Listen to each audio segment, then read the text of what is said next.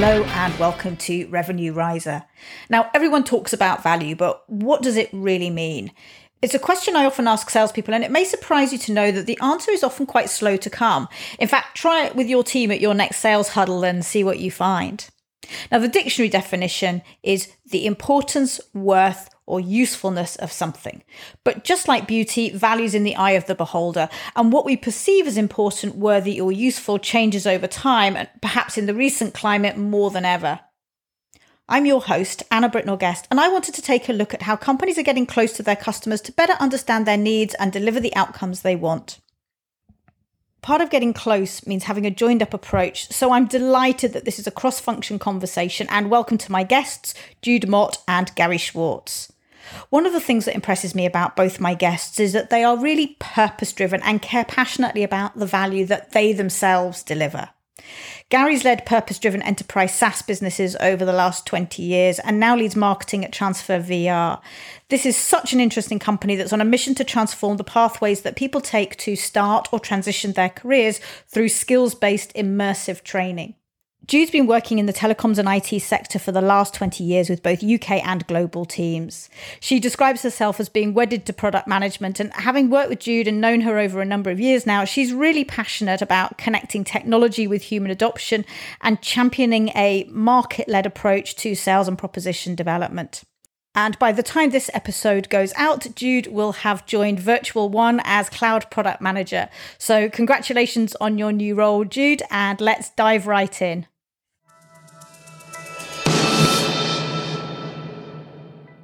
One of the things that the pandemic has really shown us is how quickly companies adapt, how they adjust their priorities and their needs according to what's required in the business at that point in time. And I think that gives us an opportunity to really think about our customer. And Gary, I know you have some thoughts on this. So do you want to kick us off and just talk a little bit about knowing and understanding our customer and what they need? The pandemic has accelerated a lot of the changes that I think have been ongoing anyway.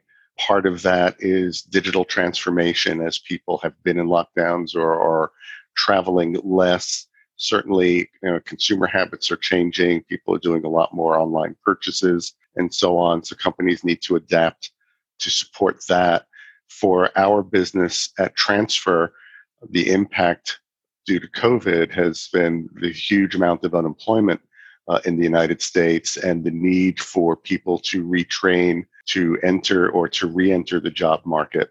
And for us, that means really understanding our customer needs, which are to get people who are skilled up, who are ready to enter the market, who are going to be people that will be retained, that'll be productive from the start.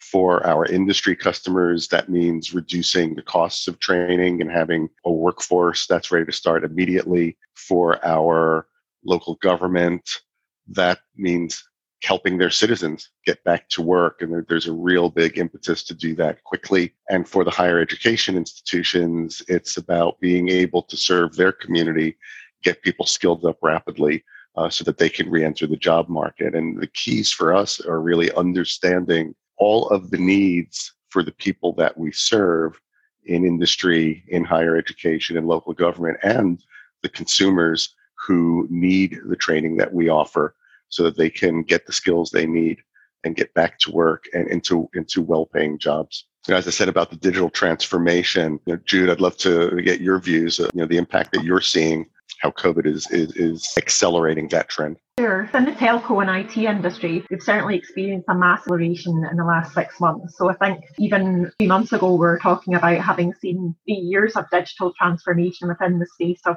3 months. So the situation that we're in has accelerated a lot of projects, a lot of decision to move into cloud-based solutions for remote working and flexible or home working, which is something that we certainly expect to continue. Some of the work that we struggle to do, I guess, to get some business leaders to make decisions or see the value in some of these solutions that we provide has completely turned around. And now we're actually trying to keep a pace with all the requirements that we have to get businesses able to keep working and keep bringing all the people that they want for business continuity, online, which has been fantastic actually, because it's allowed us to move into a period of allowing trials, say for a particular department or function of our business customers, or even what was our individual physical site where everyone's now working remotely and where the organisation maybe wasn't sure whether they should prioritise this type of development, and they are now doing so. So actually, it's allowed us to demonstrate the value of cloud solutions in terms of business continuity, cost improvements through a centralised approach to services, and also all the while maintaining that visibility and control of their services through some of the software solutions we can provide. So it's actually allowed us to get much faster pace in terms of discussions with our customers. That's a really interesting point. And you mentioned how rapidly things are changing and how competitive the environment is. And I think in terms of understanding the customers, that really means that we all need to be joined up, because from a product development point of view, from the marketing and the messaging to ensuring that the sales organization is equipped to deliver those messages, time really is of the essence. It's competitive, there's a need, and everybody has to be really aligned in understanding the customer's needs, what's important to them, because it's not always the technology, it's how the technology solves their problem, so that we can be really effective and impactful in delivering that to them. Something I spent a lot of time looking at is, when this first happened, we saw a race, obviously, for business continuity in communications and allowing people to keep on working and providing services to their end users. That in turn meant that some of the solutions that were put in place were not necessarily the right ones for the long term. So in some cases, it might have been the consumer version or the freeware. The tools that were put in were the ones that you were used to using with your family or, in your personal life, because they were familiar and, quite rightly, in some cases, easy to use, intuitive, easy to download and get going with. However, as we find ourselves going back round the loop with making things more fit for purpose for longer term business use, things like security and ability to make sure the ubiquity, I guess, of any device, any network type, any location becomes all the more important. So we've actually seen a second phase of going back round the loop with our customers and the market to make sure that the solutions we're putting in place are fit for purpose for the longer term. As I say, both security-wise, but both feature-wise too, because some of the well-known restrictions with some of the free or consumer products don't lend themselves all that well to full-time business use. So that's been a very interesting part of the journey for us. But in turn, that's meant from a product manager's point of view, it's given the opportunity actually to engage with the stakeholders within my own organisation, whether that's the pre-sales, sales community and marketing, so that suddenly everybody wants to understand why these business solutions are so important, because they have the built-in security, they have the built-in continuity, disaster recovery, those elements of the service that have been designed specifically for business use. So it's actually been, in some cases, great to be able to have the ear of some of those stakeholders that you're as a product manager, you're trying to get them to understand. So that sort of blend of being excited and enthusiastic about your product and your service and knowing really where this fits is really important, so that you can convey that through the chain and through the ecosystem of not just your customers, but the internal stakeholders that you're relying on to actually be able to convey the benefits and the value in your own organisation. To your point, Gary, about being more competitive and making sure that the value is extremely compelling and obvious, is something we're used to doing, I guess, for the end customer, but making sure now that the people whose ear you have in the different decision makers environment, both in your own organisation where you're selling, and you've got a situation where you're having to forecast what sales you might get into closure, or indeed the pipeline that you're generating. There's a lot more focus on that because of the need to report or analyse or assess your own business success during this interesting time that we're in. That in turn goes right through to making sure everybody's got a holistic message or the same understanding of what the value of your products and services are. So it really does go all the way through the organisation, which of course is as it should be. It's a really interesting point. And one of the Gartner studies talks about some of the future post-COVID recovery trends. One of the things they picked up on is designing businesses for resilience versus efficiency. And that's not to say that you can't be both, but I think the suggestion is that in designing for efficiency, you're cutting out a lot of things. When you're designing for resilience, which is where we are today, it's about giving yourselves multiple options right the way through the supply chain. And I think, some of the things that you were talking about there, Jude, really resonated with me in terms of companies will cobble together the quick and dirty to get over a problem immediately, whether that's in a big way like we saw with COVID, but day in, day out, companies are cobbling together kind of quick and dirty ways of fixing problems, which are low cost, low key, and kind of do the job. But they're not business grade, industrial strength, not necessarily resilient. And so when that outcome is highly valuable to the business, when it's really important to them, that's when they're going to go back around that loop as you're seeing and say, okay, we did the quick and dirty. We've proved that point. Gary, do you want to come in at this stage? Yeah, that's a really great point about resilient. Earlier this year, I was in a different role working with a leading e-commerce fraud prevention vendor. And one thing that we found was that in certain industries, especially apparel, fashion and apparel, what we saw was that there was an increase in transaction volume after COVID happened during lockdown and so on. But there were challenges that the retailers had because a lot of their inventory was in stores. The stores were closed, and they had to really figure out how to make their supply chains work in order to fulfill the increased volume of orders. And that was a real challenge because they weren't set up to do that. So I think that point about resiliency is quite a valid one.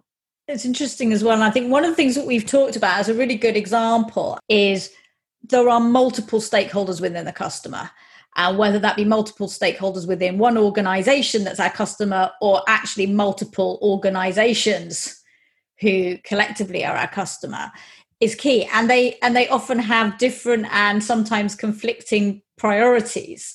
And so it's on us as well to understand what those priorities are and how we design, build, and articulate that proposition to meet those different stakeholder needs. Gary, I know in your role in the company that you're with, that there are multiple stakeholders here who I'm sure, whilst they all have an overriding common goal, I'm sure that their priorities and considerations in that process are pretty different. So how do you make sure that when you're looking at your proposition and you're looking at that value, that you are joining up and thinking about what is going to be valuable and worthwhile to those multiple different stakeholders with different needs and expectations? You're right. Our stakeholders do have a common goal, which is to help people acquire the skills that they need or to re-enter the workforce.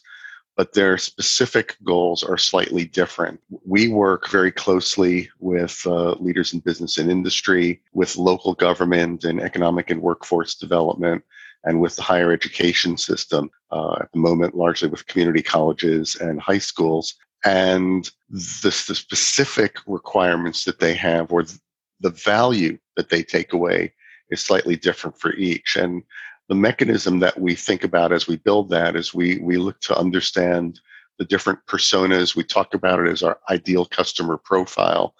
But what that really means is understanding who that buyer is, understanding what their needs are, and how we can ensure that we can speak to that so that we can communicate the value that they're going to get from us. And in our world, the local governments and the workforce development, they're really looking to meet the needs of the citizens in their region. There's a tremendous number of people right now who have lost jobs through no fault of their own. Those jobs may or may not be coming back. And these government officials are looking to reskill those people and do what's best for their citizens. The higher education institutions are looking to increase enrollment and to be able to fulfill their promise that their students are going to be hired fairly quickly upon completion of their training. And of course, the business and industry are looking for skilled workers who are ready to work and ready to come in and be productive on the job. And of course, the technology that we provide helps them reduce their training costs. So there's important value drivers for each of those. And for us, it's important to be able to understand, to communicate that directly to our buyers, but also to give our sales organizations the tools and equip them appropriately to be able to communicate that so they can be more effective at speeding up the buying cycle. I really feel the onus is on us to be helping businesses or industry understand what the value of these services actually is. So when I think about the role of product management in telco and IT and what we're trying to help organisations do, we've really got a great opportunity now to lay out the vision or what the possibilities could be with technology in terms of helping organisations innovate, not only to be competitive, but really to be improving that the way we, I guess, live our lives and the way we manage to reach and get access to valuable or best of breed goods and services. So I also work in the enterprise sector, but what we're seeing is great opportunity to allow, we've spoken about the speeding up of adoption of some of these technologies, but actually now speeding up of the understanding of that vision and that roadmap, I think is going to be the next thing that hits.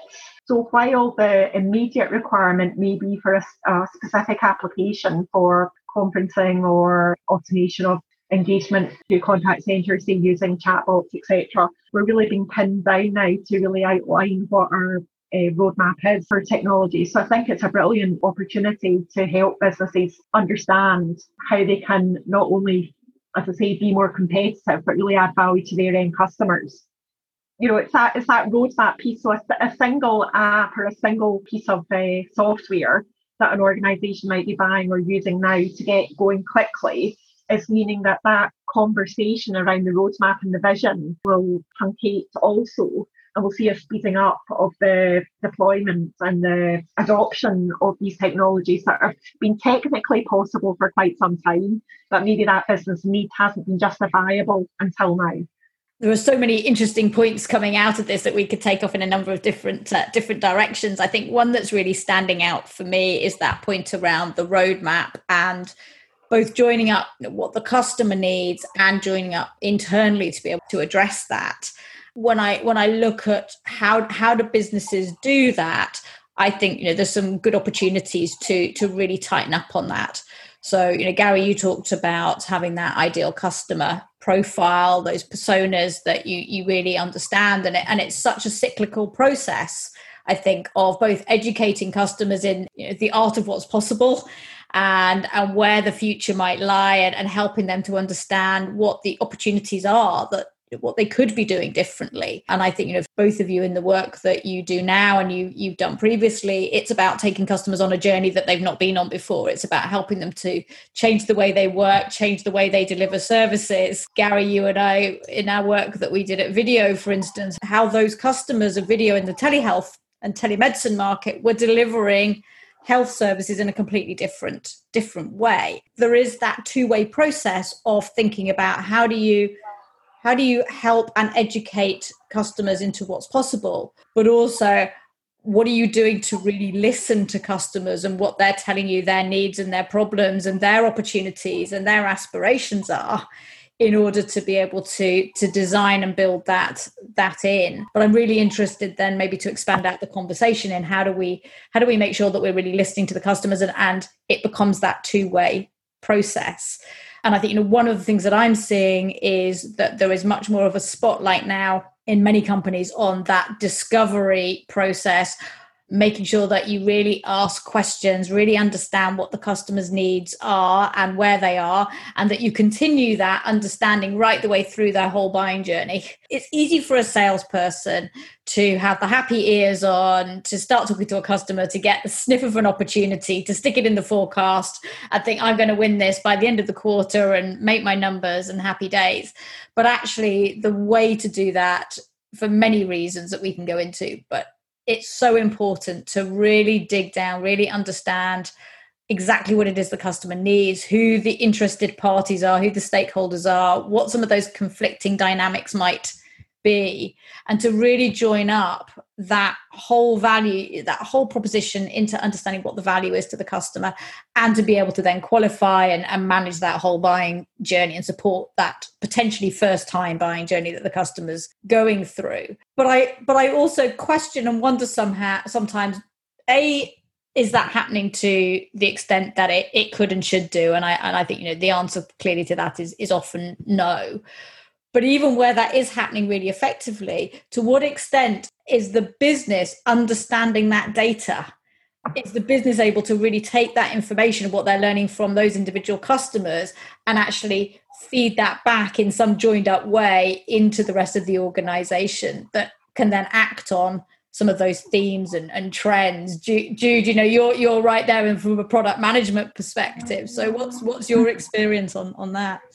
I said a bit earlier on that we've been doing a lot of trials. So, we've been helping organisations speed up their digital transformation by doing trials. But actually, as a precursor to that, we've been doing a lot of assessments of their estates, their readiness, the technology solutions that they already have in place. That's been extremely important, and I believe it's been allowing us to ultimately provide a lot better value for our business customers. As a product manager, we've got to have a completely different type of process in place. And as you rightly pointed out or alluded to, we have to be able to assess, we have to do our own interpretation of what that assessment's told us. So, which isn't necessarily something that you can plug into, a software program yet. Although there's more and more standards coming out in terms of how you actually carry out an assessment for a customer's IT deployment or their comms systems that they already have in place. But certainly carrying out those assessments has been a very important part for us up front. And the key thing for me, though, not only does that allow us to flush out and understand exactly what the customer has today and what their needs are, it's actually about building that trusted partnership as well. So I think a key way for organisations buy now is through being able to identify those partners that can really take them to best of breed solutions, but also really understand where their business is at, what stage it's at, the speed of our ability to adopt new technology, and really actually understand what it will take to roll out, what migration processes they might have to go through, how you would project manage a transformational project. So that partnership is really, really important for all sorts of practical reasons, technical reasons, as well as, in some cases, it's about demonstrating that you've done the groundwork and gone off into the market and understood and identified what are the best applications or third-party technology or software partners that we can bring to you as a business. That's changed radically over the years since I've been in the industry. I mean, at the start, way back 20 years ago, it was literally, this is the product, take it or leave it. That's changed absolutely fundamentally, especially in the last 8 years. And we've gone right through to really having to demonstrate the so what does this solution actually do for you, right through to the demonstrations that we provide to our pre-sales and our salespeople now all have to be customizing demonstrations or allowing proof of concepts or trials for our customers now. And so modifications or changes or customizations to the ultimate solution that the customer gets is quite a long process to get to, which drives its own challenges internally when you've got your senior management team saying, when are we going to close that? When are we going to start billing our customers? But getting that balance right between, really demonstrating to the customer that the solution that we're designing and putting in place for them is going to deliver that value. It's massively part of what a product manager is expected to have as a part of their suite of services now. It's long gone are the days where it was just a single product that we took out there. It'd be quite interesting to hear from Gary how he's had to adapt and operate in a different way himself for the more complex client ecosystem that he's operating in. It's a really interesting question. And, when I think about it from a sales point of view, I often say that nobody cares what your product does. They care what it does for them. And that's really about selling that value. And my past, as I've been in more complicated enterprise sales, very often the first person that we would talk to would be someone who's very interested in the solution, is interested in the value that it provides, but isn't necessarily the decision maker. So it's really important for us to help sales to understand, what the buyer's process is. and who needs to be involved. That goes back to the definition of the personas, because each different person, even in one organization, might have different focus points in terms of the value, in terms of what they're looking the problems to solve. And coming back to where we are at Transfer, I said before, no one cares what your product does, but they actually do for us, because we're creating training simulations that solve specific problems. So we need to work closely with the business and industry organizations, who are actually the ones who are going to hire the people that we're training and that we're skilling up, to ensure that that training meets their needs. And what I've been told by our customers and our partners is that's actually something that really singularly differentiates us, is that we're a company that listens, that asks, what do you actually need? How can we help you solve this problem? And for me, that's gratifying. And really kind of what unifies that is the problem, A, is how do we create the right training simulations and the right skill sets to get these people's jobs, but everybody's really unified behind that. We're going to get people back into the workforce. So it's kind of two approaches, right? From the product point of view, it's for us, it's really about understanding and working closely with our customers. And so from a selling point of view, once we understand that the skills and the trainings do check that box, they solve the problem, we're really not selling the technology, we're selling the outcomes. And people really get excited about and really get behind the outcomes. And what that drives, especially in what are relatively close-knit communities, even across in the United States, an entire state, that drives word of mouth that here's a solution that makes a real impact in the community. And that's an area that we see being really successful. You're giving me food for thought in terms of the sort of next wave of approach for product marketing in my space. We do have luxury of being able to work from anywhere now. That piece around moving away from the technology and not caring what your product does, well, actually, people do care about what these kind of collaborative solutions are allowing us to do now. So we see, more and more reports around the reluctance of people to go back to that life that they had before and what business as usual was. The products and services that will be successful and will endure are going to be these ones that really do help us now to live the lives that we want to live. Whatever happens in the future, however quickly or not that the pandemic is resolved, we've been talking about digital transformation probably for the better part of the last 20 years. And I think what's happening is COVID is accelerating that, but it's not necessarily changing that trajectory. So there was going to be a new normal with respect to digital transformation. We're going to get there faster. And whatever the world looks like in 12 to 18 months' time, this is just taking us more quickly through that journey, I think. Those companies that figure out how to listen to their customers and have the methods internally to be able to react and respond quickly to what they're hearing and to be able to adapt their products and services and how they take those propositions to market are the ones that are seeing faster than market growth today. But I think that has always been true, that those companies that can adapt quickly to a changing world and to figure out where their value sits and what it does for the customer in that particular context are the ones that are the most successful. In wrapping up, let's just share a few parting comments. So Gary, let's come to you first. What would be your parting tips or comments, and where can people reach you if they would like to connect with you? I suppose my parting tip is to maybe restate something that I said earlier, which is nobody cares what your product does. They care what it does for them. And people buy solutions to their problems. And for us, it's really all about understanding. It's about listening to our customers, understanding what their challenges are, and then working to help them understand how our technologies, our solutions solve those problems.